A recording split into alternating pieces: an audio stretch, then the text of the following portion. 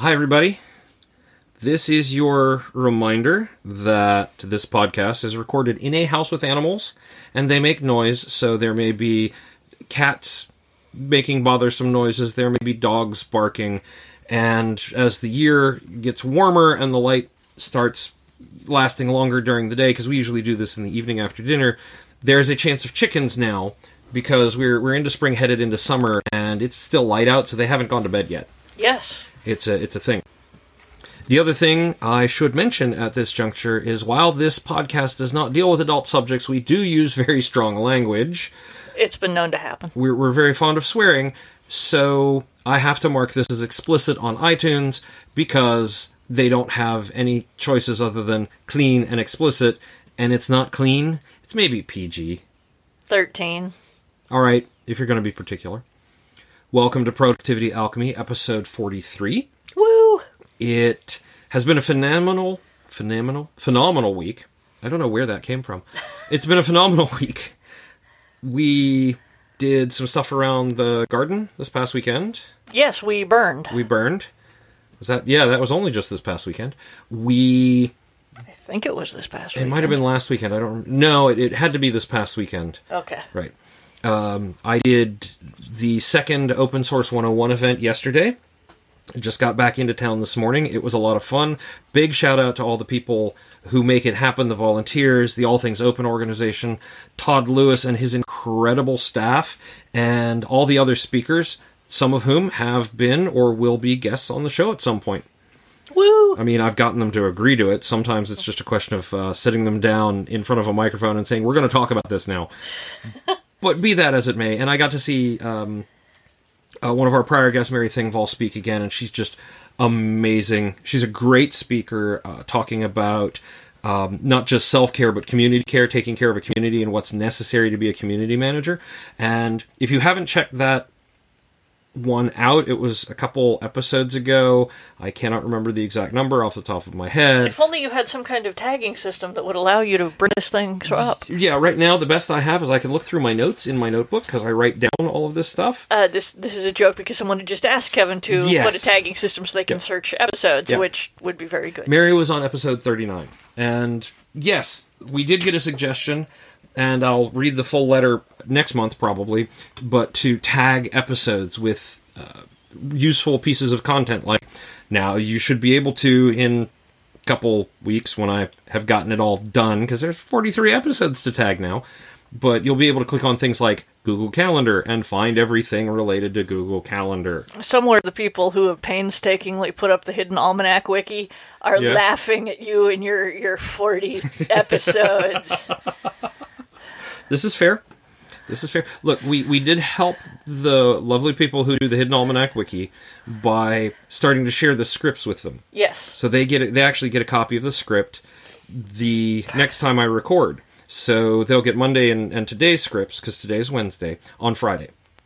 Cool. They'll get Friday's script on Monday. And I do this so that they don't get spoiled.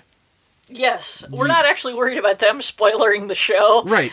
But, some of them, obviously they're big fans if they're maintaining a wiki. Yes. And so I think it's important to give them access to everything, but maybe after it's been aired so that there's not as much a risk of spoilage.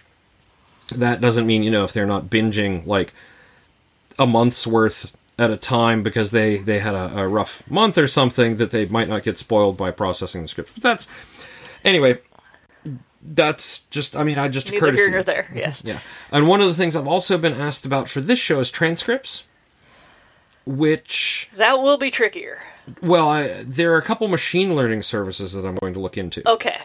Because, you're right, it would be very tricky. I would have to sit down after the fact and then type everything up.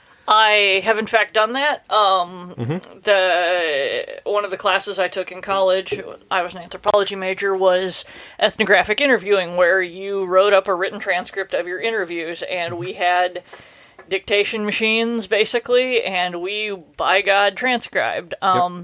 This was undoubtedly very useful for me. I point to it as a writer in the place I learned to write dialogue. It was very valuable in that regard, since dialogue is the thing I do best. It is. But the downside is, oh my god, it is unbelievably tedious, and an hour interview takes you hours to transcribe. Yes. And I believe it. So unless we have a machine program, I don't think we have the manpower to transcribe. We really I would love don't. to, because I much prefer reading transcripts than listening, just because of the deafness, but it's, Right. So there are some new hard. technologies, I'm going to look at. They cost money, so that's been one of the reasons I haven't been pushing so hard on it. It's always been in the back of my mind, this is something I need to do. And it really actually is an accessibility issue. Oh, absolutely. Because podcast being an audible or auditory medium, if you have hearing issues like you yourself do, Slowly, then it becomes important to have a transcript available so that it becomes more accessible to everyone. Part of the reason I am not a big fan of doing videocasts yes. is because, again, there's an accessibility issue there without some other means. That and the fact that some of the podcasts we don't have on pants that when we do them. They might be, just like pajama bottoms or... I'm wearing pink moose pajamas. You are. Or a kilt, but we don't dress up for these. And I have a very stylish Mothman t-shirt. Yes. I wore mine yesterday at the conference. There you go. Also, I don't like the way I look on video. That's fair. And That's fair. Particularly women, it's very hard to do videos, and because everyone's going to show up and comment on how you look. Yes. Yeah, and there are levels of interaction that we're willing to put up with, and a whole troll army making comments about our appearance is just something we don't have to deal with, so we won't. And also, being me, I will walk through fire for a written transcript as opposed to watching a YouTube video. Yes. If I have to watch a video, no, it's not going to happen. I will not watch it. Podcasts, I am willing to listen to because I can crank the volume up, but YouTube videos, the only thing I have watched in recent memory was, I believe, Irish people trying American food videos. Yes. Yeah. Oh, and of course the Hydraulic Press channel, which Yeah. you couldn't really do as a transcript. Yeah. And the Irish people doing X, tasting Irish food, tasting American food, tasting whatever, is the Facts channel. And someone told me that they weren't doing it anymore, and I was seeing posts from as recent as last month. So I'm pretty sure they're still doing it. It's just not at the rate they were before. As people who also do a podcast where we eat regrettable food, it's honestly the amount of emotional buy-in I get seeing these people eating these foods. I'm like, yes, you are my people. I have been where you are right this second. I have looked at it and gone, well, that looks like vomit. Yeah. Anyway, so long story short, we will look into transcription issues, but at the moment we are limited by funds and time. Mostly time. Yes.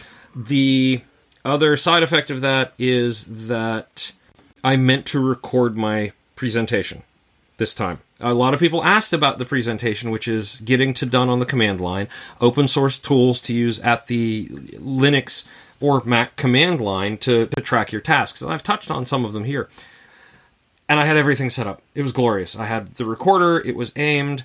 I have a fresh SD card in it. I pushed the button to say, all right, you are now ready to record. All I had to do was remember to push the button a second time to start recording. And you didn't.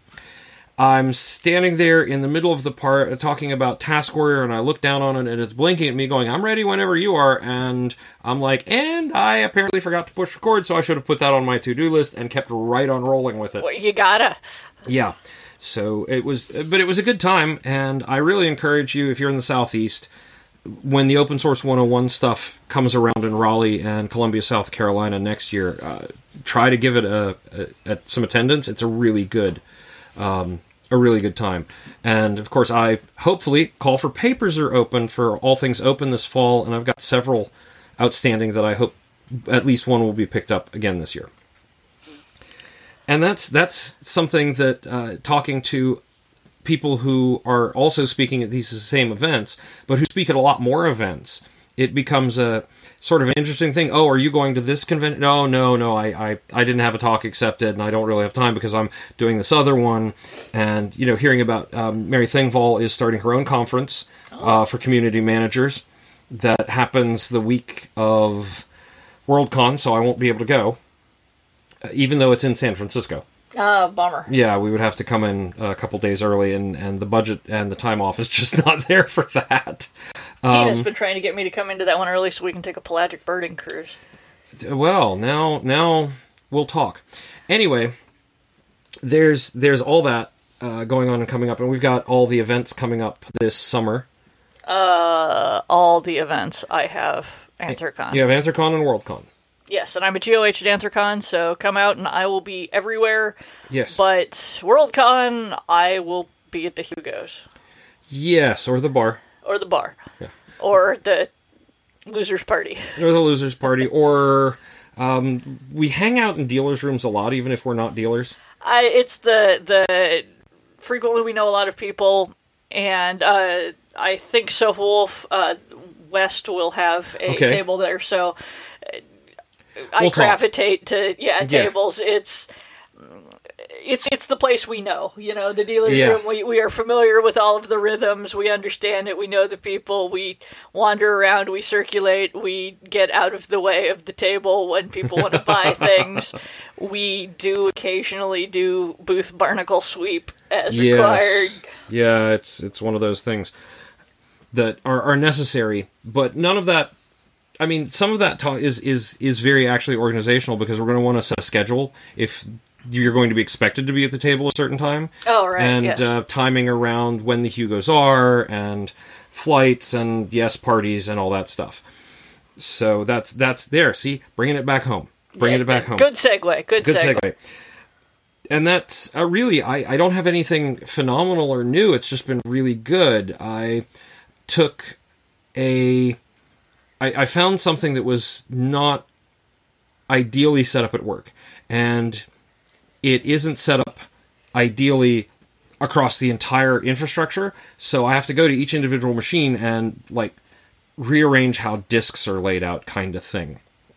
And normally that would just be I'll grab one in a minute. What I did, or I would just kill myself trying to get it all done in a big marathon. And I did the smart thing this time, is I set up a project. We're now using Zoho Projects at work, which is an interesting interface that I'll probably want to talk more in depth in later. But I set up an actual project about, fix this disk issue, and then picked a group of servers every day. So I'm doing 2 servers a day, versus trying to just plow through as many servers in a day as I can, to go to the next day to plow through as many servers in a day as I can, and then be all, I can't believe this isn't done yet. I'm following my own rules, and I'm able to measure my progress and see where I get behind. The whale, a bite at a time. That's right. One of the cool things about Zoho Projects is you can actually set an individual task as a percentage complete, as compared to things like Todoist or some other things where you can't, that we've talked about, where you can't set them to in progress, or say I've done 50% of this. Since it's designed much more around a real project management interface, you can say, yes, I am 50% done. You can start to look at trending over time. It's basically Gantt chart based, so it's made to be a replacement for Microsoft projects. So it's not agile, but I can kind of work with it that way. That is nice. One of the problems with Wunderlist, and really all the to-do lists, is the project is done or not done. Some of them have subtasks, so you can go in and click the subtasks, but I would like to be able to, when I'm doing edits, for example, which is what I did a lot of this, what I spent this week doing, was I would like to be able to say, no, I'm on page 200 out of 300. That means I have made huge progress, as opposed to the edits are not done. Yeah, and so there's that one's a little more, that one's trickier. Yeah, you want that sort of a breakdown with that sort of a job where you can just say, okay, the range is 0 to 300, and oh look, I did 10 more today, and I can push a little bar or increase the number, and it fixes a graph somewhere. Which is still imperfect when you're talking book edits, because even when I get to page 320 some and have gone all the way through the manuscript, I know there's a couple of pain points where I have to go back and add something, because even though all of the individual pages have been looked at, I'm like, okay, I have to add another encounter here. I have to explain this thing here.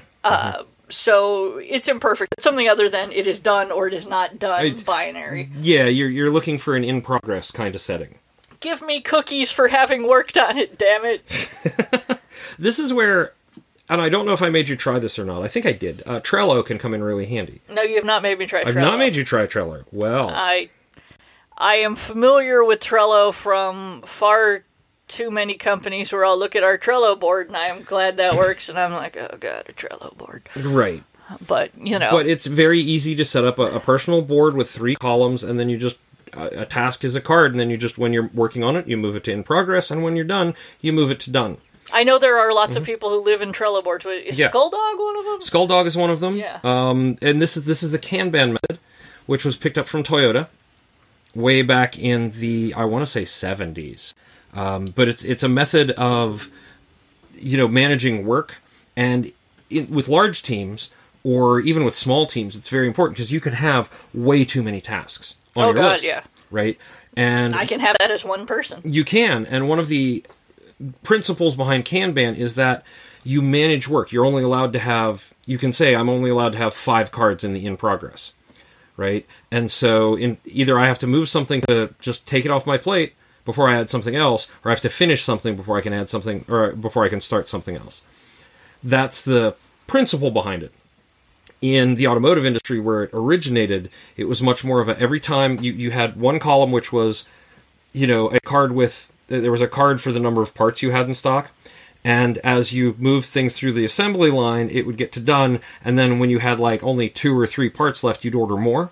Right. So much more of closer to a just-in-time delivery system, which is we only order what we need when we need it, not the old method that GM was using, where they would have warehouses full of carburetors, and if they stopped using that carburetor, they would have leftover carburetors, 40 years later, when the car that used those carburetors is no longer on the market, and then they found they could mark them up tremendously for restorations and collectors. So it kind of works out for them, but spark plugs are a hard one like that. Tires, things that can actually expire while in storage.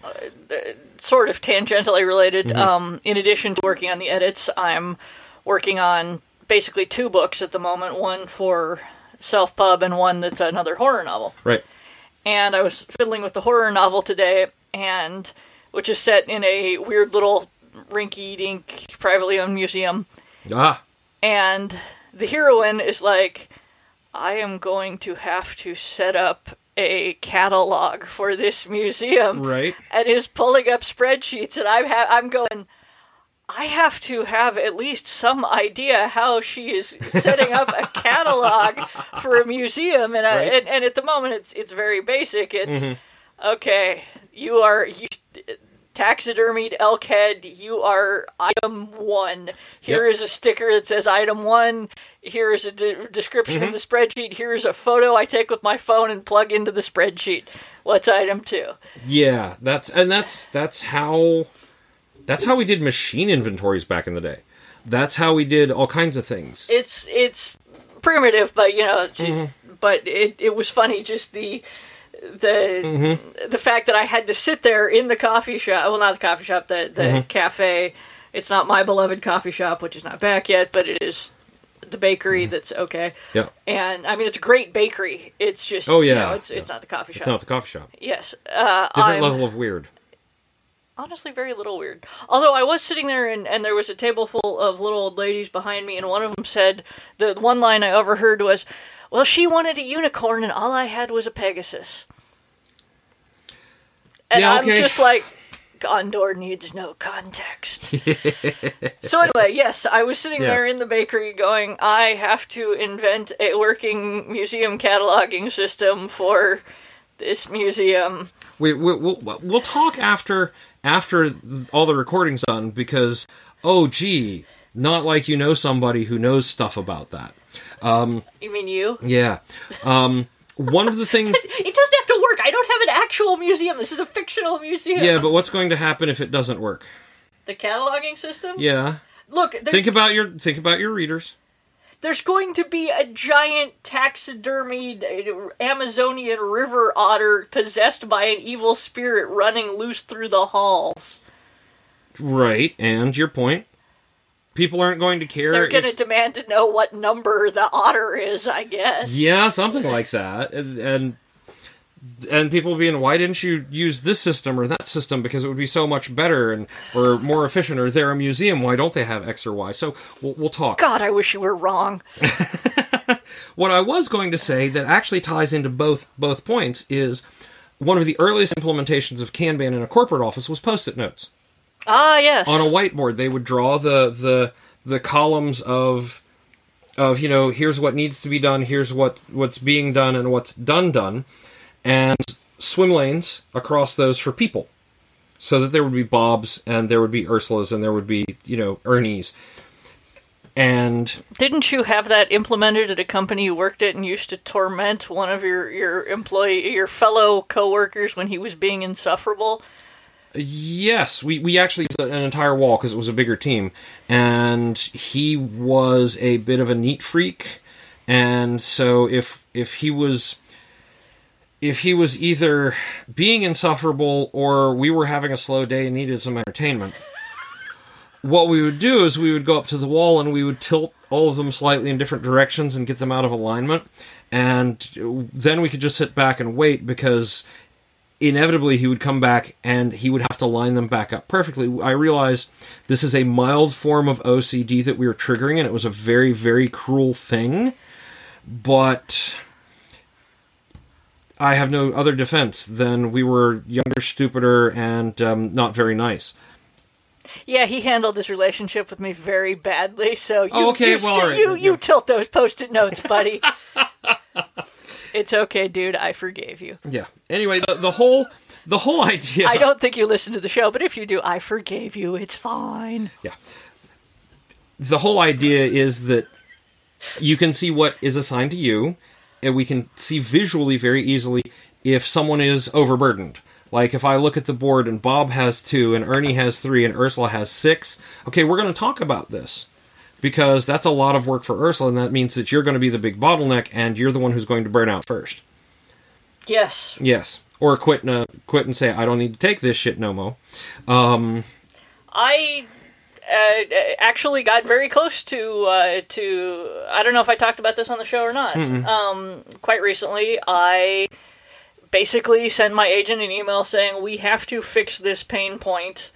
Yeah. Or I am done being a children's book author. And I was like, we can either fix this, or I can take the next 3 months off and write the next horror novel, and I will be T. Kingfisher for the rest of my life.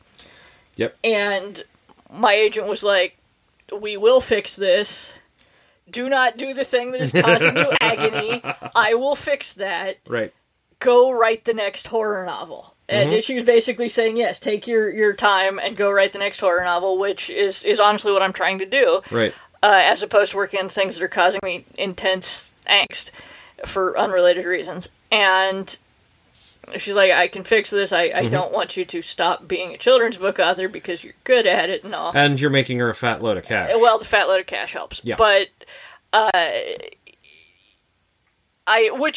this works out well because I went in and I can't say I set a boundary because it wasn't nearly that. That sounds like I'm very mature and know what I need. I was just like, we fix this or I burn out. If you fix this other thing, I can give you maybe another year or 2. If you fix this thing, if you don't fix it, I'm going to die. And she was like, we'll fix it. It's okay. And I should clarify right now that not literal death. No, not literal death. No. But I think burnout was actually what I was like. Yeah. I am close to burning out on this. You can buy me more time by doing X. Yep. You can fix it by doing Y. If we cannot do X or Y, I am not going. Basically, I was like, I am not going to kill myself or burn out on doing this anymore. Your option are basically I am either done with children's books or we fix this because I can't keep doing this. Yeah. Oh yeah. Which on the one hand I'm proud of myself that I did that told someone what I needed before the bit where I wound up curled in fetal position in the garden weeping. The meds probably help. Well, it's interesting because the subject of burnout has come up a couple times, and so we'll get back plague of our times. We'll get back to Kanban and Post-it notes in a minute. And so I'm working out how to do a show specifically about burnout with several of the people I know who have experience with that, because it's a tough topic. It's an important topic. It's something that I myself have experienced. You've almost experienced. Oh no, I've totally experienced. Oh, you've experienced, it. Yeah. You know all about my nervous breakdown. Both of them, and the second one was super mild comparatively. Compared to yeah. But that's in the works. A couple of people have asked about it, and it really is in the works. It's just there are a lot of moving parts, i.e., getting a lot of different people's schedules together. So we're working. So be patient. It is something I absolutely want to cover because it is an absolutely important subject to cover. How would you cover it? It would be like, what is the when did you know you'd burned out? That's what we have to talk about, because everybody notices it at a different point. And everybody deals with it a little bit differently. Most of the time, the dealing with it differently in a professional setting is you either quit or get fired. Yeah. And the fact that I lasted as long as I did at my last job, even I literally burned out twice. And then I buried it very, very deeply and kept pushing forward, which is the least healthy thing you can do. Yes.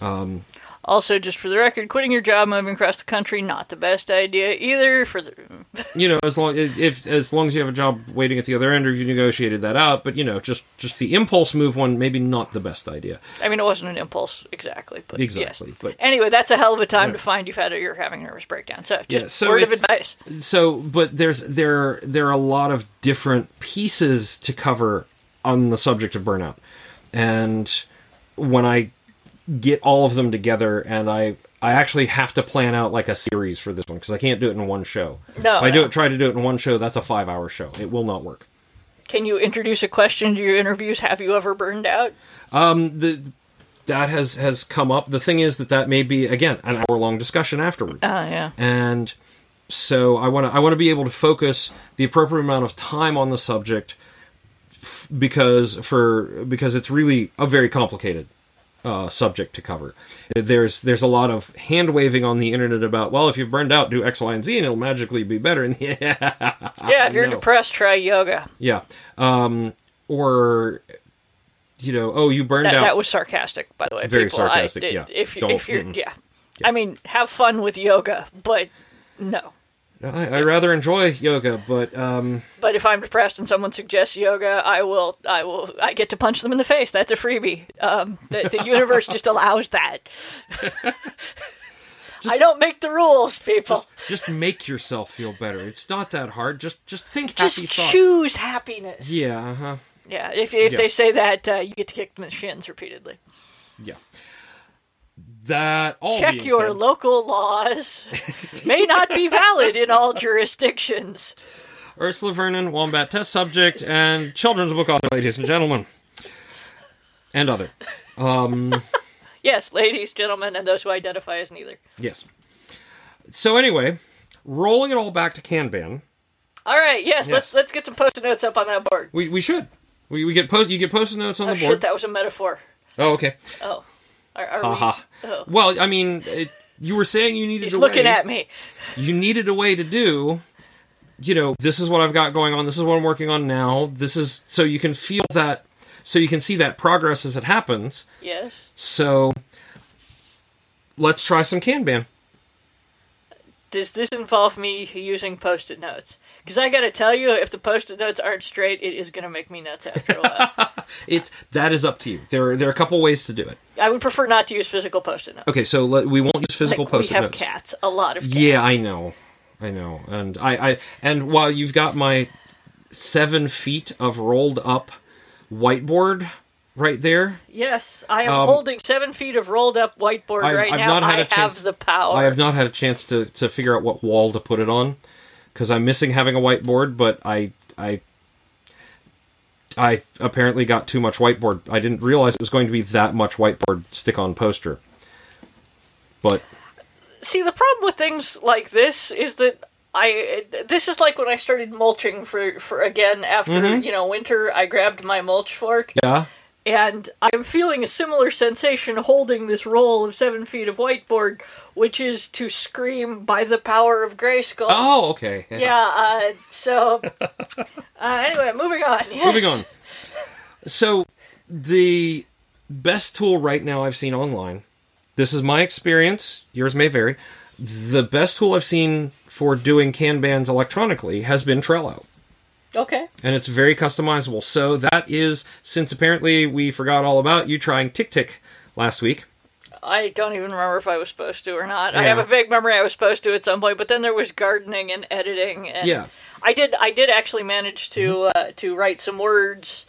My word count has been very low this month, but I did manage to get some words written, which is nice. I'm still behind on a couple business emails. But. Yeah, but that's the thing. You can put those. So the way we would do it in a agile shop is we would have the You say that like you say agile shop like you're about to say X-rated movie theater. In tech, just saying straight out, there's a big misconception among management, among the higher ups, that you can go out and you can buy something and suddenly you will be agile. You will be an quote unquote agile shop. You interviewed your cousin Amy about this? Not yet. You totally should, I should because she explained agile to me in a way that no one else has managed to, which was management went and hired some people who were agile consultants who just wandered around and told us how we failed to be agile, and then they sent like 5 people to agile training, and that was supposed to fix everything, but all that happened is that the 5 people who got trained refused to teach anybody else so that they would then be the, indispensable agile people, and the consultant kept wandering around, but management thought they'd fixed things because they'd trained people. That's right, yeah, and this is a common problem in places that are trying to be buzzword compliant and not actually follow the basic principles of lean or agile or I still cannot hear the word proactive without my lower eyelids starting to twitch. Yeah. But for those of you who are in the bad shops who threw a sticker on it and said we're agile now and it sucks, we're not talking about that. All right. In a properly implemented Scrum or Kanban environment, which are methods to use Agile, you would have a big pile of Post-it notes called the backlog. These are all the things you want to get done someday. Right. Okay? And then you pick out of those the ones that you want to get done. And so you put them in basically the to-do column. And then as you do them, you move them across the board. And then you go back when they're all at the other end of the board, and you add more to the to-do column. Is there an iPad app? Yes, Trello has an iPad app. All right. Trello actually has... This just increased my chance of actually doing this homework by 800%. Yeah, they have a web app, and I'm going to link it. A couple standalone apps for desktops. They have an iPad app, an Android app. Well, an iPhone/iPad app, an Android app. They interface with a whole bunch of other systems now. So if you're looking at something to integrate, you're not. I realize, dear, you're not. But for the people at home, if you're looking for something you can integrate with your Slack or your GitHub, there are hooks into, or even your Google Calendar, there are hooks into Trello for that. Some of them are pay for, not gonna lie, but I've been one of their paying members for a couple years now, and I really like it. And I have use cases where I use that specifically versus the other tools I have. So for your homework is going to be to download Trello. I'll do it right now. No, I'm not downloading Trello. I'm putting a note in Wunderlist. That's fine. But to set up Trello and try it out. And if you need my help, please feel free to ask. Because that's part of this. And you can do, like you were saying, there are some artists and some development groups who have their Trello boards open to the public. Mm-hmm. Habitica's one. So that you can actually see the progress, like what people are requesting, and see the progress of different of their development streams and things like that. Didn't you say Skulldog uses it to handle her commissions? She does, yeah. Yes. So as she's doing her commissions, she, this is the one I'm working on, so it's in the doing column, and then when she's done, it's done, and she sends it out.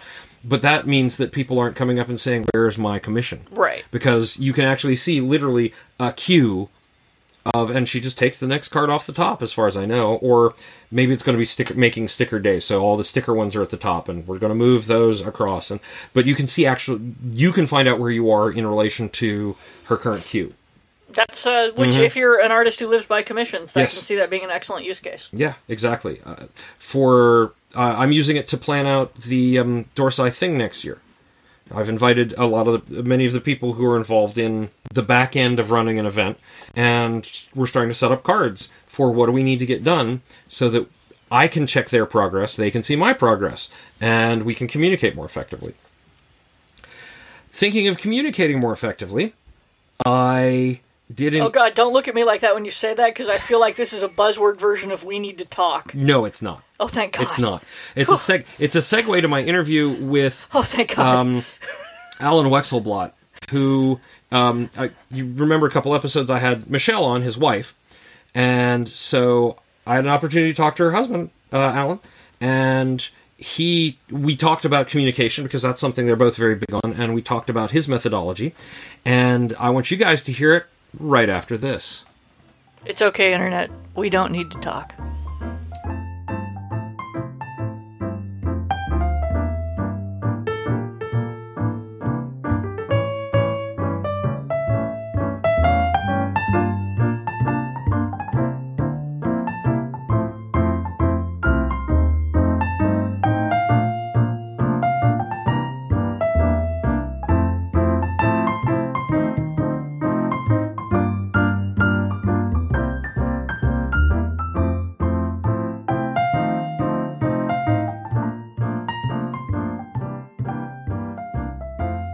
Hi folks, I am here with my friend Alan, and we are going to talk about how Alan stays productive in his job as your UI UX, is that correct?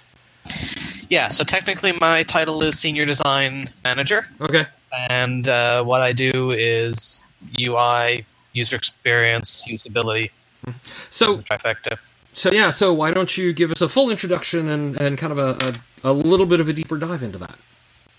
Into the UI UX thing? Yeah. Sure. So I've been doing this for, depending on how you count, like 25 to 30 years. Mm-hmm. Long time, so I'm kind of like old and gray. And I really love it. I'm one of these people who's really fortunate that both that society has decided to pay well for what I love doing. So, a lot of people get advised to quit their so-called day jobs or whatever and go out and do what they love, and here I am with a day job that lets me do what I love, and I love the fact that it's constantly changing. Right. If you think about just what's happened in terms of user experience in the last 10 years alone, it's huge, and if you go all the way back 20 or so years, it's even bigger. So. And I just see this as continuing to change and continuing to be different. For myself, I'm something of a chameleon. I don't specialize in one particular area. Mm-hmm. I've bounced around. Like for the last 5 years, I literally just this month had my 5th anniversary at my current job, which is working for a company that's in the process industry. So we primarily do petrochemical. And so if you think of a big oil and gas producer or refiner anywhere around the world, they probably run our software. And if you can think of a big chemicals company, they probably run our software too. And the thing is that a lot of people don't think that there's UI or UX around that kind of software. A lot of people, I'm not meaning us, but a lot of people think, when we think about the chemical industry or the heavy industries, you think big machines with, old style mechanical buttons that you bang on and stuff. Not that it has a software running it all, and it needs a UI and a proper user experience the way your new on-screen car stereo does, or your phone, or any of that stuff. Right? Yeah, that is exactly right. And in addition, the company that I work for is, we're kind of the market leader in a lot of things. So we tend to be more of like an end-to-end solution. So, we help these people, for example, plan their production in their plants. We help them schedule the various machines that are going to be used. We help them manage the supply chain that brings in various materials. I was literally at a plant in New York near Albany not that long ago and talking with one of their people. They have some really fascinating materials. Their output is silicones of various sorts, right? So, if you have like a silicone caulk like you're using like in your bathroom or something, they probably make it. But they also make some very special materials. They have like UV resistant stuff, right? So if you have, a piece of equipment that has to sit out in the sun every day all year, you want to protect it. So that sort of stuff. And some of the materials that they use in making it are really, really tricky to manage. They have one that is very temperature sensitive. So literally they cannot ship it between April and September. It just gets too warm sitting in the container. So and that's bad. That's bad. Yeah. So our software helps them plan around that sort of thing. I also do a lot of work on the process side. So if you think about at a very, very high level, a plant like this has to balance heat or energy and material. Right. So you have, physics will tell you can neither create nor destroy these things, right? You can convert one to the other in various ways. So, you've got various materials that come in, whether it's like air gases like nitrogen, hydrogen, things like that, or whether it's a petroleum product of some kind, and then various things come out the other end, obviously gasoline for your car, but also stuff like asphalt, like, you make roads out of. As well as higher end stuff like propane or jet fuel or whatever and stuff like that. And you really need a very tight control over all of that. So our software helps people plan that stuff out, tells them what the process is going to cost, helps them figure out reliability and maintainability of their plant. We have a whole set of safety software. So yeah, when you get down to the UI and UX of the process industry, it's a really, really varied kind of set of challenges that go into it, and I love it. Like I came in here with no chemical engineering background. I work with a lot of chemical engineers, and now I can fake being one, and I fake it pretty well actually. Fake it till you make it, right? For before I came here, I worked in financial services. So, if you want to know why the stock market is doing weird things, I can tell you that. So I worked on things like the funds, like mutual funds, like you have your retirement account in. I worked on those, and I worked on some trading stuff. And again, I came into it without a finance background. But as the UI UX guy, I have to be kind of like a chameleon of sorts. A quick study too. Say again? A quick study.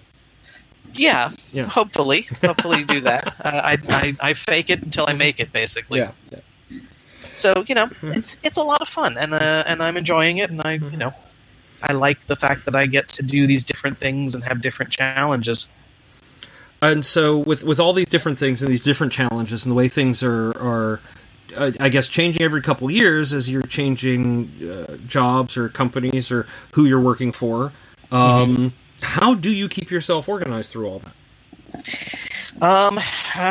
It's a really good question. The system has evolved. Obviously, with the tools like Google Calendar is a godsend. I'm totally invested in the Google ecosystem, for better or worse. I think I've been sort of thinking about this question as coming on this podcast, and having that be like the central theme. And I think for me, the key has always been. To what degree can I put things into the normal course of what I'm doing? So, in my past career, I was a programmer. I started off as a coder, spent about 9-10 years doing coding things. And when I was a coder, and we used to have these really big clunky monitors, I used to tape things around my monitor. And then we got sticky notes, and so my monitor became covered in sticky notes. And email came along and it became a thing, and so I started putting stuff into email. And of course, like a lot of people, my email got big and unwieldy and unmanageable. But still, it was a way for me to get the information that I needed for organization into the normal stream. Right. I've tried a bunch of offboard tools, like like nowadays you have apps like Remember the Milk and things like that. They're specialized in that. I use Slack, for example, and Slack has a built-in scheduler reminder thing built into it. Yep. And those are cool, but the problem is that they require me to take that first step, remembering to go do the thing. Right. Right. And if I fail that first step, then it doesn't matter how good the system is because I'm not engaged with it. Whereas something that's on my monitor is always there for me to glance at. Something that's in my email, well, I look at my email pretty often. I also have scrap paper, whether it's at my desk that I'm sitting at now at home or at my desk at work. I always have scrap paper there, and I'm always jotting myself notes. Yeah, right. I find myself doing that even now. It's like, oh wait, here's something we discussed in the Scrum. Let me just jot this down real quick so I remember it later. Right? Yep. Yeah, and that the fact that it's on my desk all day while I'm working or all evening when I'm at home makes it much more likely that I'm going to remember it because I'll look down and I'll see that thing and I'll go, oh yeah, that's it. I also do stuff like I write on my hands. I will write notes or jot little memos to myself on the back of my hand, which is hilarious because it enables me to leverage other people as part of my reminder system. Because if I don't look at it, someone's going to go, "What's that on your hand?" And I look down and go, "Oh, right, I was supposed to do that thing." Doesn't work so well with a fountain pen, let me tell you. Okay, I'll keep that in mind. Yeah, no, I just the point in the point. the point in the scrapey is not pleasant. So yeah, I would say that, like, regardless of the system, that's the unifying principle for me, is can I get the information into my normal course of the day? Right. Into your normal flow. Yeah, exactly. And so to the degree that I can do that, it's much, much easier for me to organize and stay focused and remember it. And if I have to go out of my way, it takes an extra level of effort for me. Okay, so the next question, which I think you've covered a large part of, is what systems and or habits are valuable to you. And so we already know Google is, like, really important. And that integration, but also having something to write with and write on handy at all times. Yep, that's right. I always carry a pen, and I try to have scrap paper nearby so that I can jot notes to myself. That's a big thing. The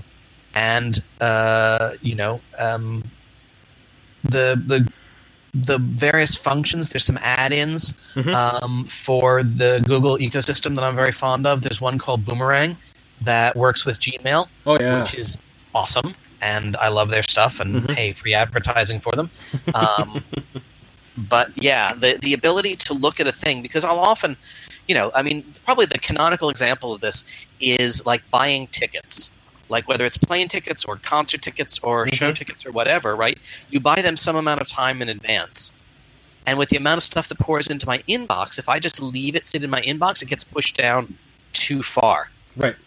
I really wish Google had better organization and sorting capabilities, but it doesn't. So Boomerang just basically allows me to get that thing out of my inbox and then have it reappear at the top of my inbox at the right time, which goes back to this idea of it shows up in my normal stream of activities, which is always to check my new mail at the right time, whether that's, the day before or day of or, even a week in advance, depending on what the thing is. I'll set it to Boomerang back at that particular time. Now, everybody who's listening who is familiar with the Google ecosystem is going to ask this very question, and that is, what about Inbox by Google? I've tried it, and I really don't like it. I'm glad I'm not the only one. Okay? So, yeah. I suspect that if I was primarily a mobile user, I would like it more. So now I'm sort of putting on my UX hat, right? Right. And part of what UX core discipline is when you're building a system, you are not the user, right? I said earlier that I can fake being a chemical engineer, but I'm really not. I'm not a chemical engineer. I'm not a process engineer. I'm not a safety engineer. These are the people that I'm building software for. And if I, look at a thing and say, okay, that looks good, and I'm doing my job wrong. So when you ask this question, I sort of look at it as what is the persona or set of people that I think Google probably designed this for. And my intuition is that they designed it primarily for the mobile user. Right. Right? For the person who has a small screen, needs a few things, and wants them to be very clear and distinct, which are things that I think that Inbox does very well. Oh, yeah. Yeah. But if you're me, and I'm just going to click over here, okay, I have, because it's hilarious, in my main inbox right now, I have 354 messages. And in my forums, quote unquote, I have 5,847. Now, obviously, I'm never going to read 5,847. Those are the ones I haven't dealt with yet. I'm going to deal with them at some point. I promise, really, for sure. So you pour that amount of information into Inbox, and it chokes, and it becomes unwieldy and hard for me to do things like search and scan, find the mail that I want. Right. So there's a particular thing coming up on Thursday at MIT, and I need to be able to find it, right? Right. With the current Gmail, it's trivial. I find it really fast. If I was trying to do this in Inbox, nah, not happening. It would just take me way too long. The friction is just too high for me. Yeah, and now I'm one of those people who's all about the Inbox Zero. So I have 2 emails in my inbox right now, and I feel really bad about it. And my inbox would make you insane. Yeah, no, but I also have a whole thing where I have a folder, or I have a search set up for here's all the unread stuff, and I just plow through it. And if there's something I need to deal with, I'll either drop it back in the inbox. Like I filter the living daylights out of things, so it's all labeled and tagged and all that stuff before I even log on. And then if it's something I actually need to deal with, I'll star it or mark it important, and then go deal with the important things and the timely things, or set up appointments and things like that. But it's a really different flow. Your flow is actually, I think, very similar to most people I know, and that is that their inbox is their to-do list in not too blunt a statement, right? Your inbox is literally that. It is the inbox for everything, and if there's something in your inbox, it has to be dealt with eventually, even if it's not right this second. I'm not sure that that's entirely true. I don't want to sort of contradict you. No, feel free. I want to say, please, if I'm wrong, tell me, so I can not be wrong in the future. So, my inbox is things that might be valuable. Okay. It's not about to-do, because a lot of the stuff in my inbox is things that I want to know about, or things I want to read. So, for example, I'm just looking at the top thing, 2 things in my inbox right now, one of which is the newsletter that came from my elder child's high school. They send out a weekly newsletter. Yep. Okay. So I want to know what's going on at that school because my kid is there. Right. I'm probably not going to do anything about it. It's not like I need to sign the kid up for anything.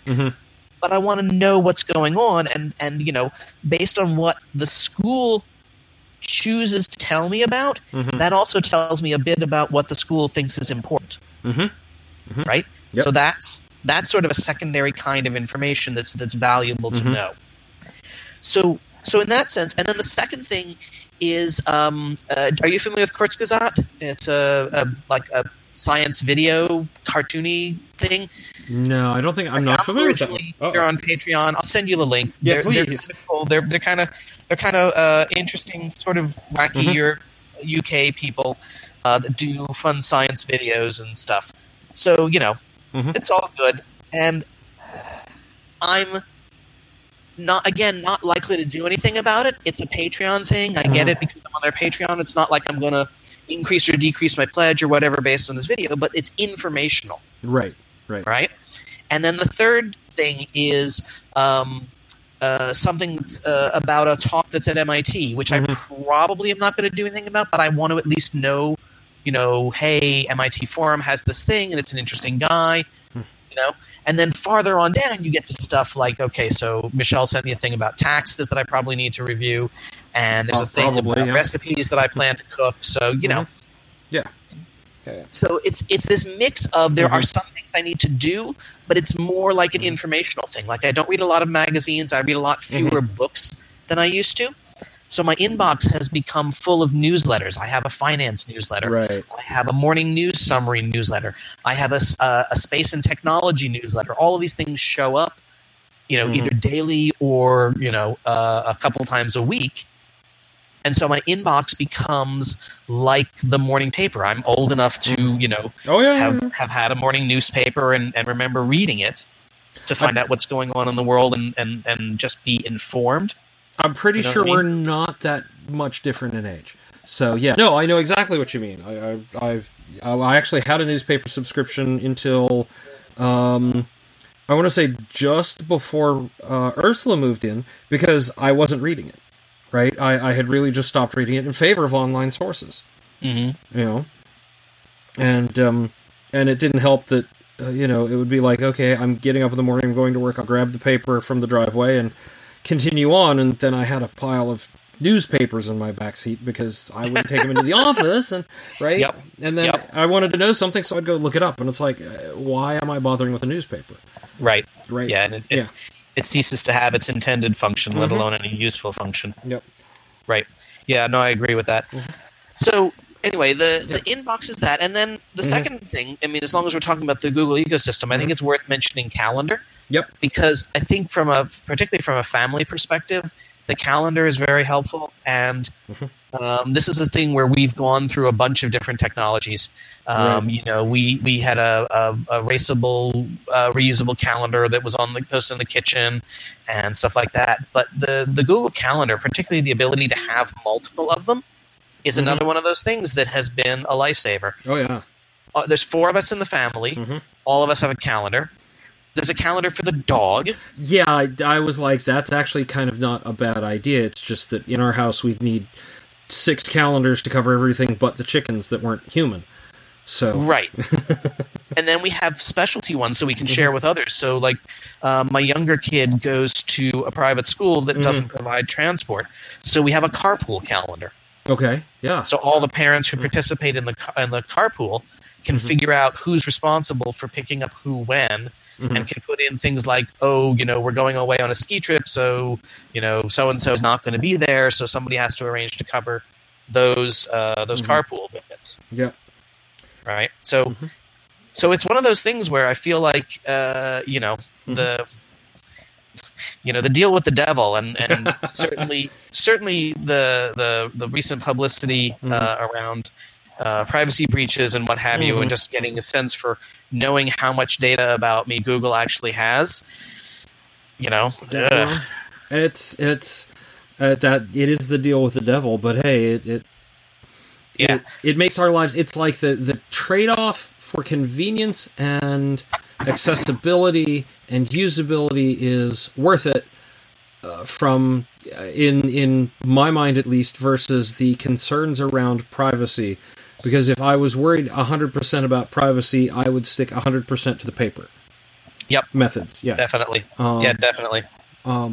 So yeah. Now I was also told to ask. Michelle said to ask you how you keep your D&D campaign organized. And we can either save that for after the rest of the questions, or we can go through that now. Because I'm thinking if it is organized like differently, then that's it'll sort of be that fascinating float between the two, the two mindsets. Here's what I do every day, here's how I do it, and then here's the one I have set aside for the role-playing game. No, the D&D campaign is completely differently organized. It should be better. Like, I've moved a few things online. Like, we have an attendance sheet. So it's literally a Google spreadsheet, and we just add columns. It's this rolling thing where we add columns for potential dates for future games, and people can sign up for them. I've thought about using other tools. Like, I noticed you use Doodle, and I use Doodle for a lot of one-off meetings, like for Aresia and stuff. But the problem that I have with Doodle is that it doesn't allow the sort of flexibility. So, for example, in the attendance sheet, a number of us are parents who sometimes will have things for the family or kids. Mm-hmm. So, one of my players will say, well, I can be there, but I have to leave at 5 because so-and-so has a recital. Right. Something like that, right? Mm-hmm. And you can't do that with the Doodle system. Right. So the spreadsheet gives us that level of flexibility that we can do. Mm-hmm. We've moved to we do fairly extensive session notes. Mm-hmm. We do those as Google Docs. Mm-hmm. Those are shared. But the actual planning of the campaign is a horrifying combination of paper notes and my brain. Yeah. As the really GM, should yeah, automate no, that, but I haven't. I keep looking at. We've started using Obsidian Portal for ours, which is a fantastic tool. Or not Obsidian Portal. We are using Obsidian Portal because that's got the wiki, it's got the place for the notes, it's got all of that, and then there's Roll20, which handles the character sheets and the maps and everything like that. Because we're geographically dispersed, we can't actually get together in person without airplanes involved. And as a GM, Obsidian Portal has been fantastic because I can put in things like, okay, here's an NPC, and I can mark it private, and they don't have to see it. And there's a wiki, and every wiki page has GM notes. So I could be doing the whole thing in Obsidian Portal if I really wanted to, and then just exposing the pieces to the players or public, because it also has that option, as I wanted to, versus having to okay, here it is on a Google Doc for everything, but don't look at these parts yet. Right. Yeah, that'd be interesting. Send me the URL. It's certainly worth checking out. I've checked out a couple of different systems, and none of them have really grabbed me as being, I must have this thing. So, well, when I started looking at them, they were nowhere near ready for this, and so I stuck to paper and OneNote or paper or until we were changing systems. Then I'm like, you know what? Maybe it's time to see how the landscape has changed, and I'm like, this is everything I had sort of wanted, but didn't know had matured to this point. So, I will totally send you links as soon as we're done. Yeah. Some of this has to do with the fact that the campaign is insanely long-running. I assume Michelle has told you how long this iteration of the campaign has been going on. The world that they're in is a world that I've been GMing since I was an undergrad. This world has all the things in it. Yeah. And that's a scary concept. I think that's you and Diana Harlan Stein. Do you know Diana? I do not. Apparently, I should. She's a fantastic artist. She's a friend. She's a Dorsai regular, but she's also been running a campaign for something like 30 years. Cool. So it was she left. The day that she's been doing this long enough, but the day 5th edition came out was Anthrocon. Was an Anthrocon day. She left the con where she was a dealer and artist to go get the 5th edition books on release day in Pittsburgh, where she doesn't even live, but because it was release day, she had to pick them up. And I'm like, that's okay, maybe you're a little more hardcore than I am. It's cool. Yeah, that's pretty hardcore. Yep. And I'm going to get her on the show at some point in the future. But I missed out this last time I saw her. So yeah. Hear that, Diana? Your turn is coming. Yeah, my players gave me one of the 5th edition books, and I don't know. I wouldn't say that I like the complexity, but I like the depth. We're still 3.5. We kind of looked at Pathfinder when we were converting out of 3.0. 3.0 I had heavily house ruled modded, and in retrospect, it would have been better to switch to Pathfinder, but it would have been more of a forklift upgrade, and I didn't want to do it at that point. And I have we got into it about 2 years after 4th, or I should say back into it, because I have all my 1st edition advanced Dungeons and Dragons books. Yeah. But when it was time to rerun a game, it was 4th was the thing, and I liked it, and then I didn't like it over time, but by that point we were really kind of wedded to it, and so it was like finding the right point in the story to be able to make the switch. Yep. So. Yeah, no, I sympathize with that. Yeah. Now, 4th Ed horrified me. And I ended up doing a lot of house rule stuff. Yeah. To try and fix things that try and fix things that were not great in 3.0, and a number of them did get fixed in 3.5. But anyway, we've gotten off the topic. So yeah, my campaign organization is a lot dependent on my memory. Players have helped and pitched in various ways. One of the players has a fairly extensive calendar of things that the players or the characters know is going to happen. Right. So, he'll tell the other characters, by the way, you may want to remember that you promised your fiancée you were going to go dress shopping with her in 3 days from now. And they're in the abyss right now. So it's a little bit of a challenge to figure out what to do. But, it's nice to have a reminder. There's some urgency in getting out of the abyss at that point, but okay, yeah. Yeah. All right, so... All right, we talked about systems and habits. We talked about the D&D campaign, which, several of the listeners are interested in anyway. Good for them. So, what's the best advice or piece of feedback you've been given? You mean in general? I mean, what are we looking for? You got to narrow that down a little bit. Well, yeah, I had to ask like 5 different areas for Michelle. So, okay, in just with the whole idea of personal organization or keeping yourself on track, what is the best advice or the best feedback you've been given? So, I think the best advice I've ever gotten is to track your successes. Oh, right, yeah. We're often good at, and a lot of these tools focus on and help you organize the future. Right. Whether it's like a list of groceries I'm going to buy, or an outline for a novel that's going to take me 18 months to write.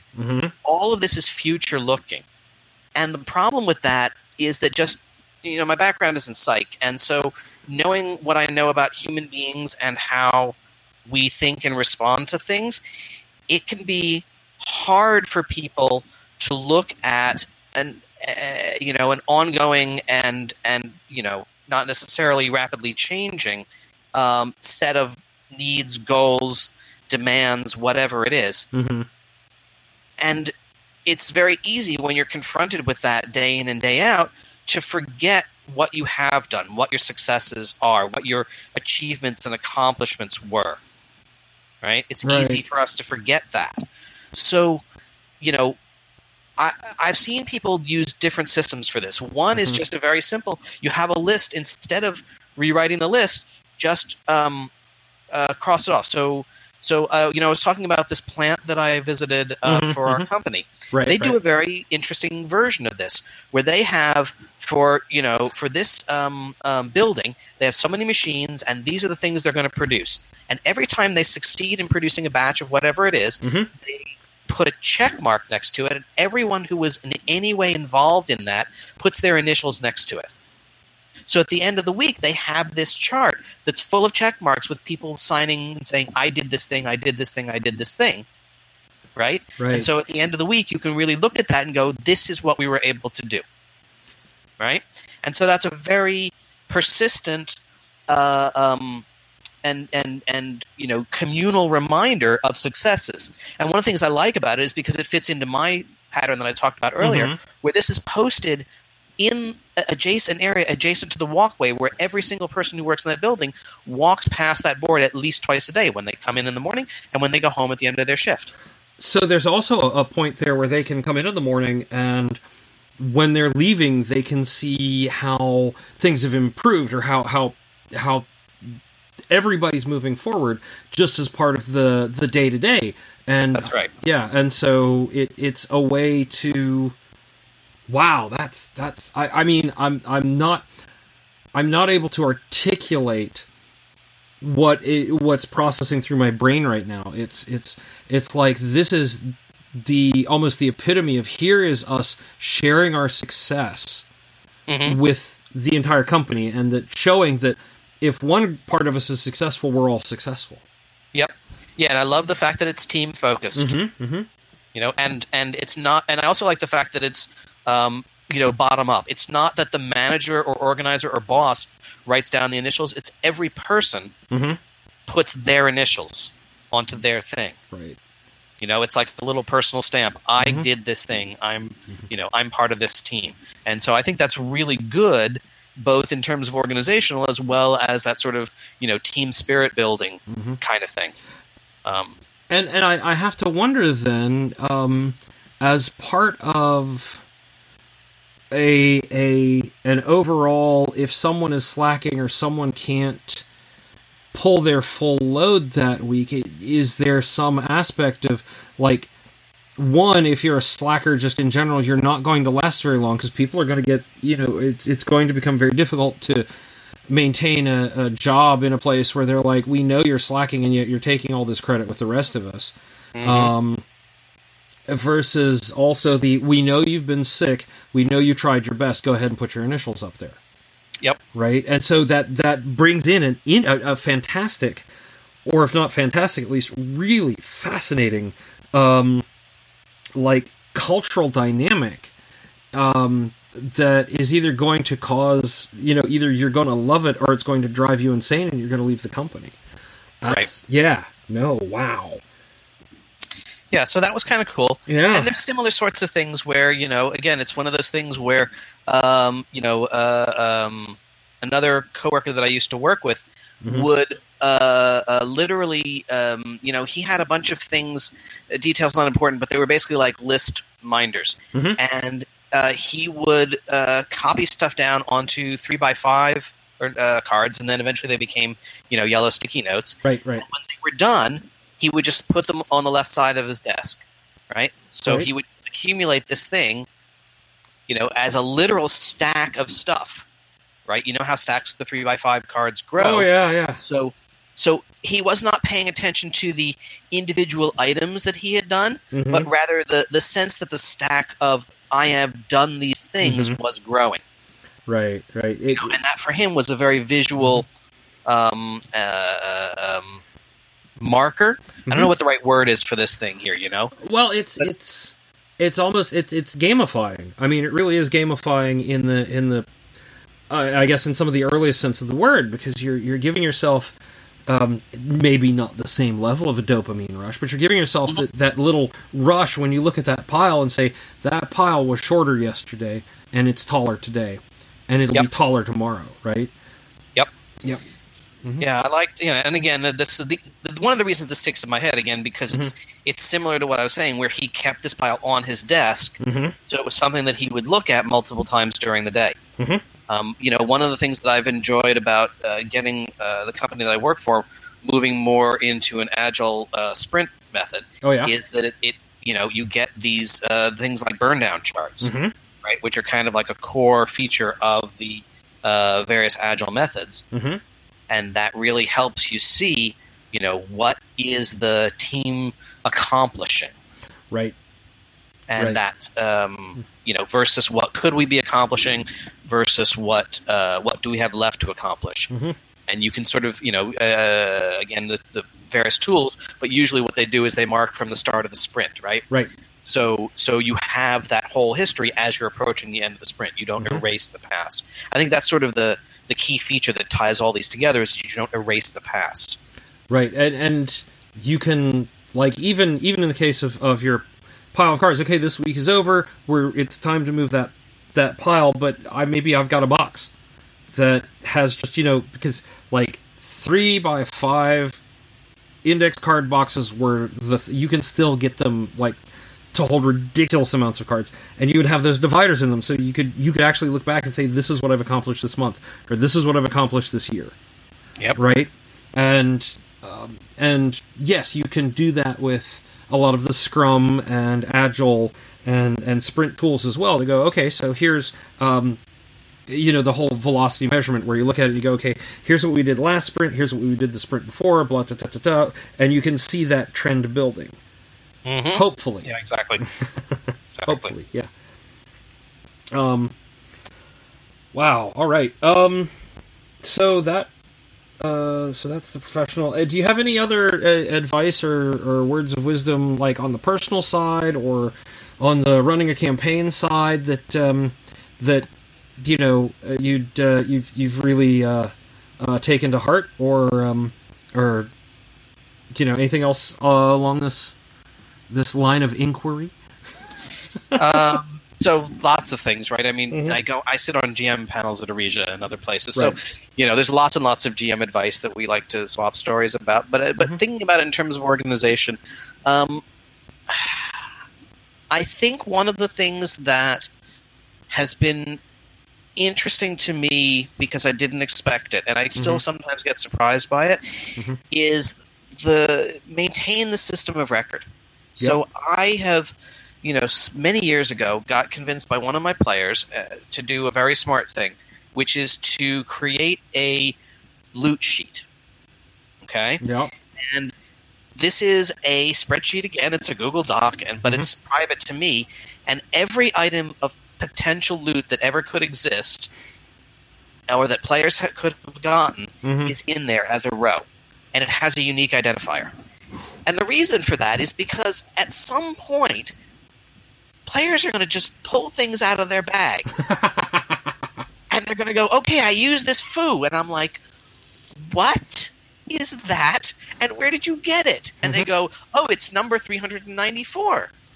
You go back and you... Oh, well, yeah, so it is. Let me go look that up. Yeah.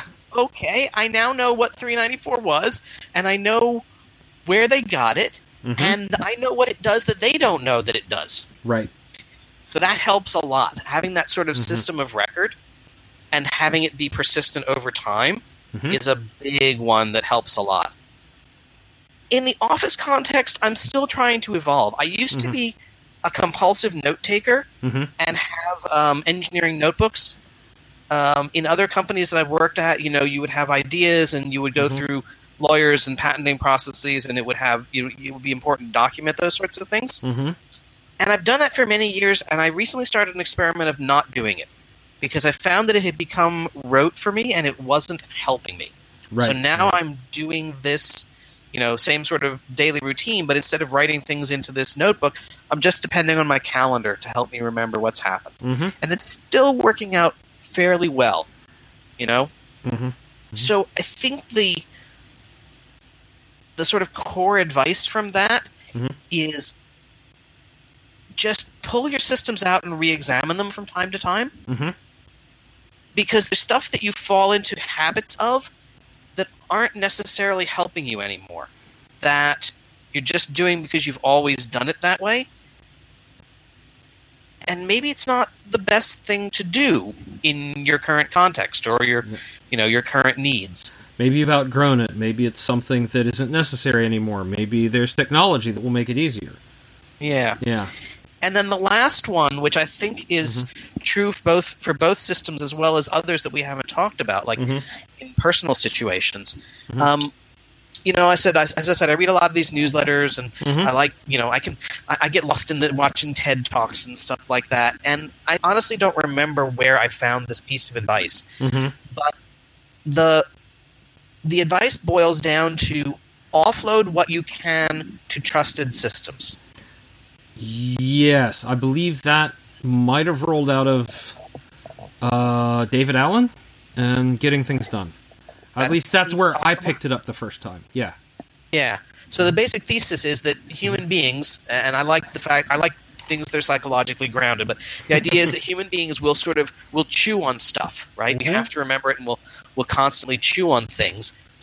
But if you somehow can offload it to a trusted system, whether that's, like we were talking about before, like a reminder in Google Calendar or a boomerang in Gmail or whatever it is, something that you believe will correctly remember it for you, then you can stop spending your cycles working on remembering it and spend your cycles on other things.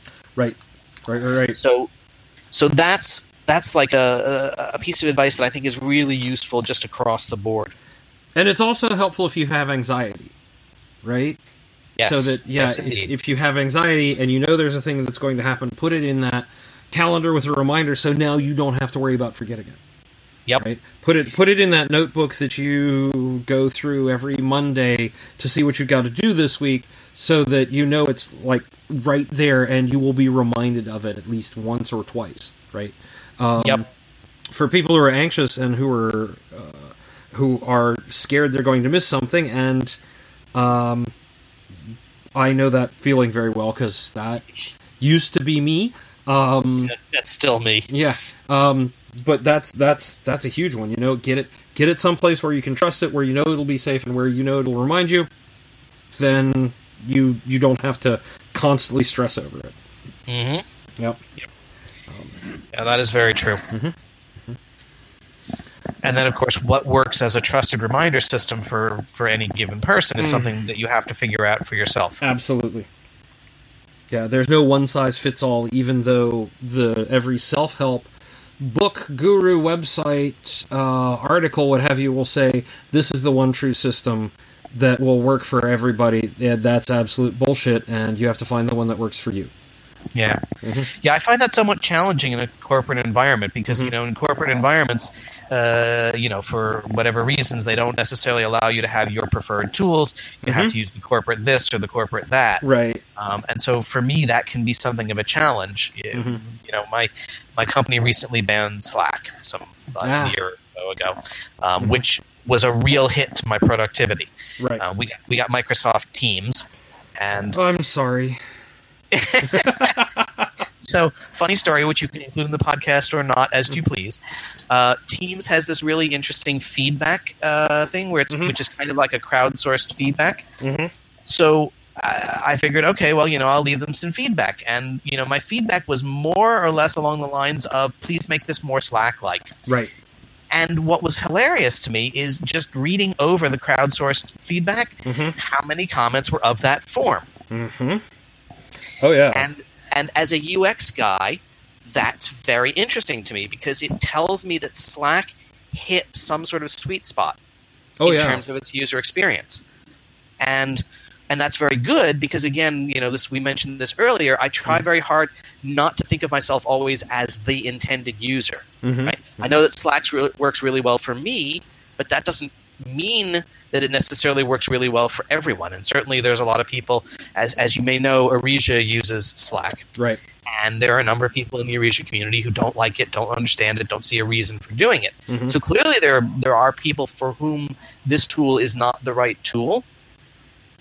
Yep. But, looking at the comments on the Microsoft Teams site, it's like, yeah, okay, they definitely have a devoted audience and a set of people who are really into this particular way of doing things. And even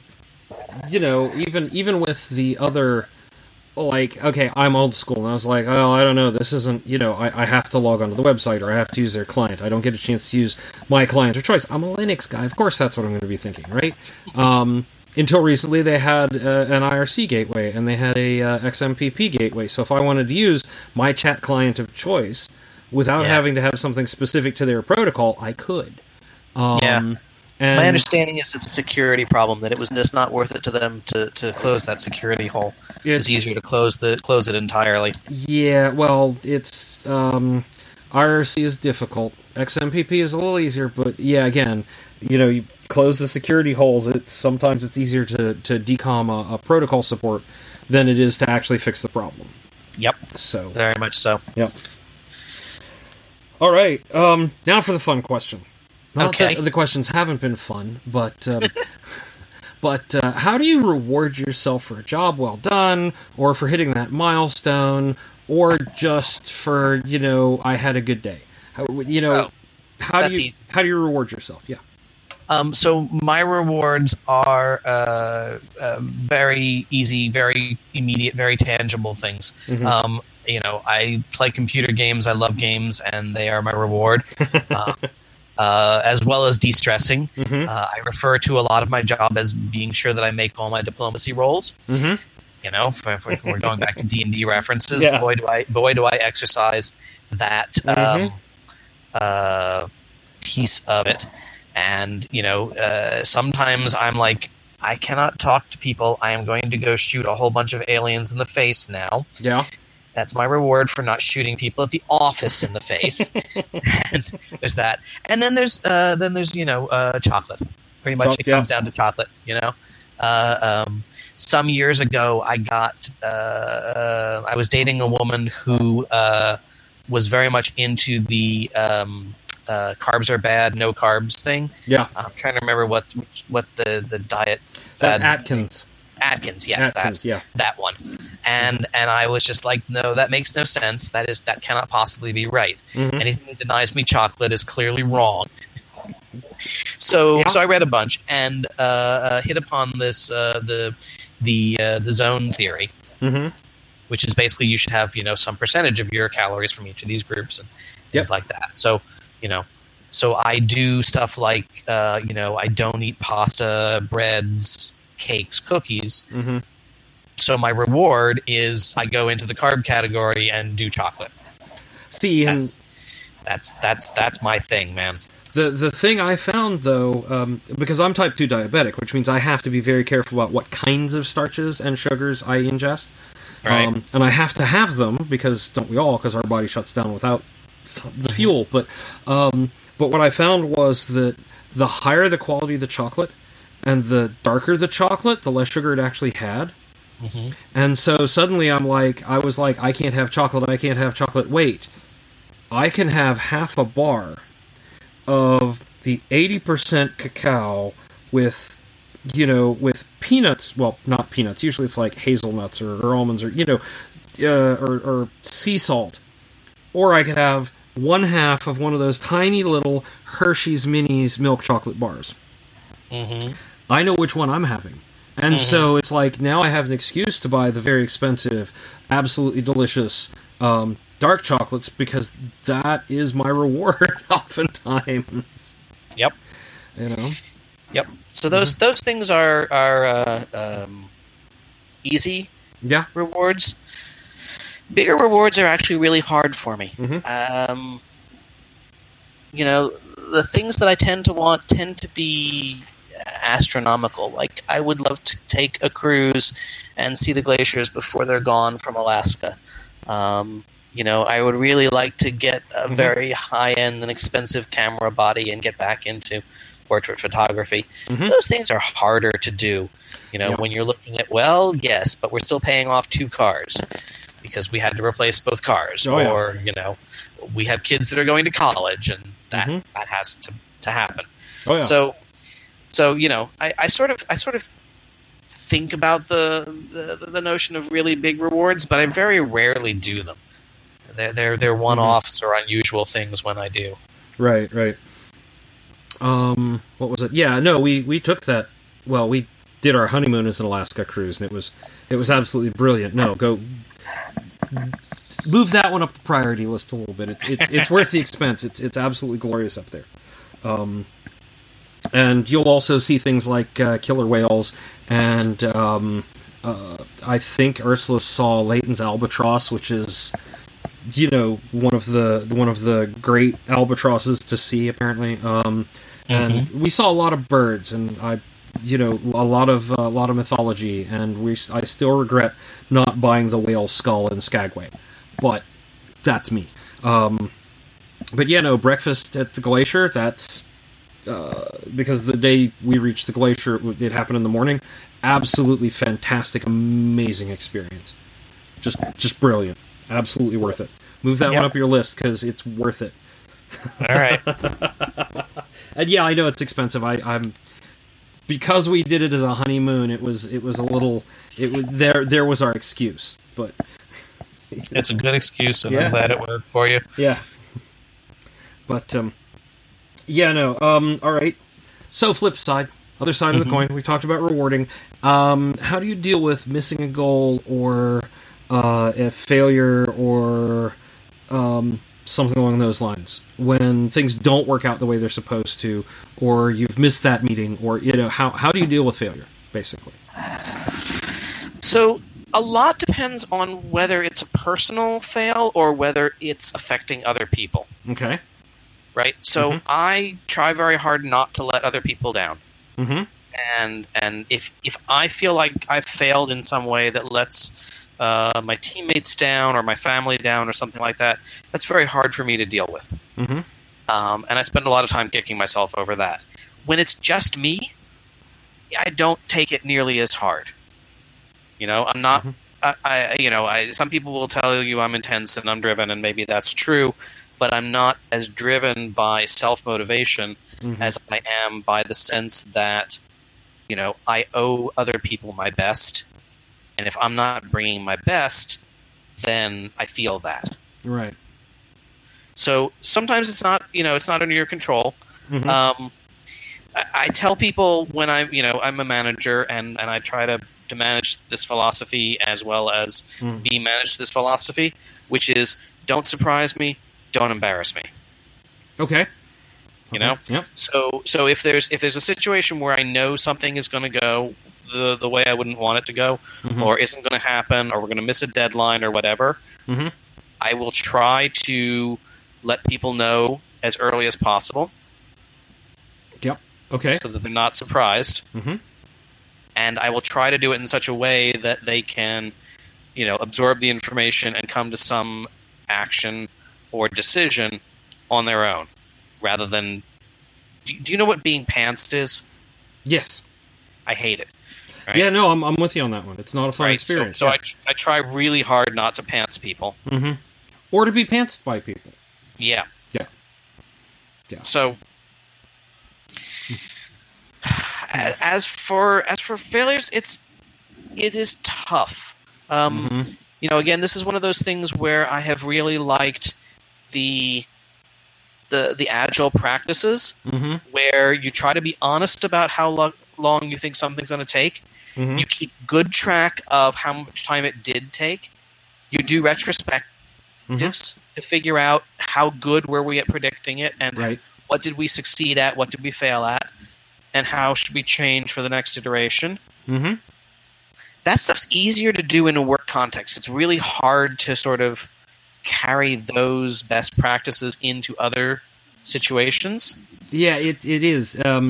There's a concept, at least with getting things done, of the weekly and monthly review cycle, and yearly, of course, where you sit down and you look at your past week, and you basically do a retrospective of your past week, and the past month, and the past year kind of stuff.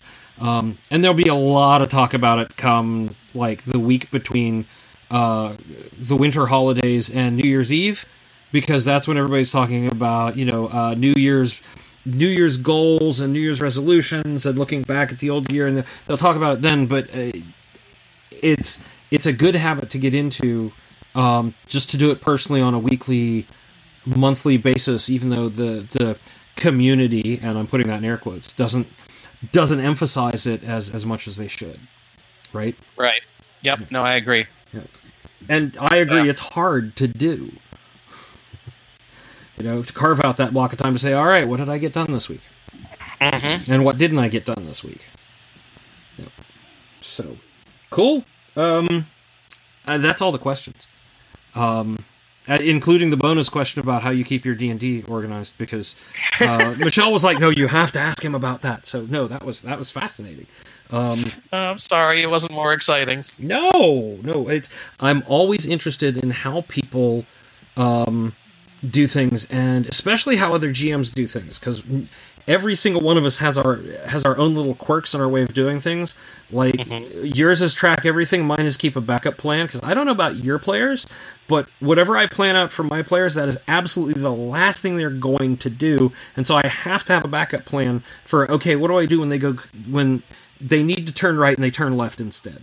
Oh yeah, like you have a sign that says plot this way and an arrow pointing it, and they go in the other direction. We went through phases like that, and I got a little frustrated with them, and I sort of stopped and I said, okay, let's have a meta discussion, which is what kind of game do you want to have? Exactly. Right? And we talk about different styles, and what each of us likes, and we have some. I like more role play. In with my combat, but we have some people who would just be totally happy monster mashing week after week. Yep. And I'm like, okay, I can mix it up a little bit. We can do more monster mashes. That's cool. Yeah, I can do that. And then there are other people who would be very happy with a diceless system. Yep. And just basically making everything up. And for me, the problem I have with that sort of system is I want to be consistent.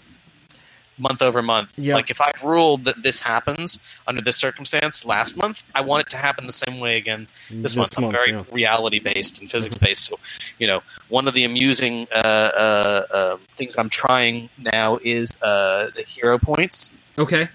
right? Which is a really interesting thing where basically I'm starting to give out hero points just so that people can say, okay, my character wants to do this really wacky, crazy thing, and I'm like, okay, let's find a way to make that happen.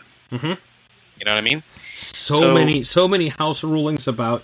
the only thing I have to be careful about is making sure I don't set a precedent. Well, you let me do this thing the one time. Oh my god. Yeah, uh-huh. I get that all the time. I get that all the time. Yeah. The other thing about GMing, and it's not at all about organization, but it's about style, since you asked, is I was heavily, heavily influenced by MIT Assassin's Guild. Right. And the idea that you can have an overall plot, but it takes place within a world and everybody has their goals. I'm not a big fan of these things where like everyone gets together in order to rescue the princess and save the kingdom. Right. It's yes, there's a missing princess, and saving her would help this kingdom. But by the way, there are these merchants who have a shipment that got trapped on the other side when this war broke out. And if you happen to pass through that town and kind of could resolve this dispute so that the caravan started moving again, they would reward you for that too. And there's all these layers of plot and action, and every character in my campaign has things that they are involved in, and the players are very good about taking turns about who has center stage whose plot are we going to work on this time. And so that's one of those things that I have sort of used as a counter to the players going in the opposite direction. I'm like, okay, so you would like to do that this time? Sure, let's put this thing over there, and you can run into that, and that will help this other bit of plot. This other bit, yeah. And it all boils down to, and I think a lot of what we discussed boils down to communicating with your players, communicating with, communicating with your coworkers, setting good expectations with your players or with your GM. And making sure that both sides are in alignment. Not to put too much corporate speak into that. And somewhere someone that was a very corporate speak sentence. Yeah, somewhere out there, someone is like bingoing me right now, going, "All right, I have meeting bingo. All he needs to throw in is swizzle, and we're good." Yep. Yeah, and having those meta conversations is really important. Yeah. And the same principles apply outside the game, right? You need to have sometimes those same meta conversations with your team. I can't think of the times. Well, I can think of a lot of the times I sat down with my manager and we talked about at my last job. But we talked about, all right, what are my goals versus the goals of the group versus the goals of the company, and how does this all fit together, and is this the right place for me, and where does my career go over 5 years? I mean, all that sort of thing that I think are really important discussions to have, that a lot of times we look at that sort of a situation as a black and white, as either we're doing okay or we're not doing okay. And it's a whole lot more complicated than that. Yeah, it always is. Yeah, and the same thing also I think applies in personal relationships. I have startled people by stopping and saying, "Why are we having this argument?" Right. It's not about the argument itself. It's why are we having this argument? Because sometimes we really are having that argument, and sometimes we're actually arguing about something else in disguise. Yes. Yeah, absolutely. And I have many examples that I can't actually go into because they're violating someone else's privacy, but I'm well aware of that thing where what you're arguing about might be that the dishes weren't done, but it's really an argument about something else. And maybe one or both of you don't realize it's about something else until you take a step back and go, "Oh, wait." Right? Yep. Yeah, I think, that's sort of an overarching theme. We've been talking off and on about organization and productivity and what have you, but it's a classic error to focus on the individual productivity and ignore the social context. Right. Right? Because the best tools and techniques in the world are just going to get you nowhere if your relationships are crappy and your team doesn't work well together and all of those quote unquote soft things. Right. Get ignored. Yeah. Or there's a here's where we start in actually thinking, the cult thing. There's this thing that if you have your business stuff, and almost all the time this is about business stuff, if you have your professional stuff organized and under control on all of this, then your personal life will be just fantastic. And often, so easy. Yeah, and often what the truth is that you are trying to exert control over the professional stuff because it's the place where you have control, and your personal stuff is a complete train wreck, but you're at a complete loss because you haven't put the work in, or you haven't done or you haven't communicated effectively to be able to say, hey, are my relationships in a good place, or all that stuff. Yep. Yeah, very true. Okay, that's actually everything. We've digressed a couple times. Very good. Do you have? I always enjoy talking with you. Oh yeah, no, anytime, right? Just shoot a note or call. But any final words for the listeners at home? So you mentioned this, and this is a sort of a touchstone for Michelle and myself, and I think it's worth putting out there just because it's something I believe in so strongly. Yep. Which is that every relationship, whether it's personal or professional or familiar or whatever, requires work, and you should do the work that the relationship deserves. Yep. This is one of those things that's the old guys school of hard knocks thing, right? Because our media are so bad at teaching us this. The idea that you should have to work to make a relationship work, and you should have to work to make a team function well, and you should have to work to integrate productivity tools into what you're doing. Yep. It's foreign language to a lot of people. So if people carry away one final word, it's do the work that the relationship is worth. Absolutely awesome. All right, thank you so much, Alan. It's just been great. And for the listeners at home, I'll be right back with our Wombat Test Subject.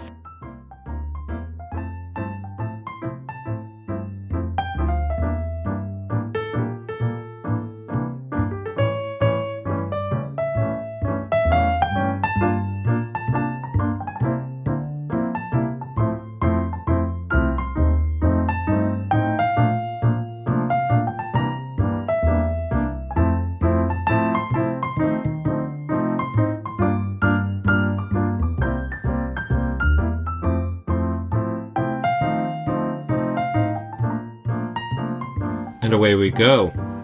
I just read an article about an angry badger wreaking havoc in the cellar of a 500-year-old Scottish castle. Which has absolutely nothing to do with the interview or what we were discussing earlier, but life But they goals. had to lure it out with cat food and honey. Sounds about right. Yeah. Yeah. Now this is a UK badger. I'm taking. Yes, European badger. European badger. That is why everyone involved still has faces. Yes. Yes. So, I hope everybody enjoyed my talk with Alan. While you guys were listening to that, I was putting the chicken away, which is part of my nightly routine now. I have a checkbox on Habiba, did you put your chicken away? Of course you do. It's right up there with feed chickens and collect eggs, so... You are going to have to, well, she's just going to have to take her chances during AntherCon. She is. She lived wild for months. She will manage. I think she enjoys that too, because I've figured out how to keep her calm while I'm carrying her to the coop now, and that is I give her she basically roosts on my finger. So I get her to step off of the spot where she's roosting onto my finger. She doesn't want to, but I do this. I kind of lift up her feet and put them on my finger, and then I can carry her across balanced on my hand. She seems much better with this than me, like trying to hold her by her feet or try to get my hands around her. And she was like, yeah, this is cool.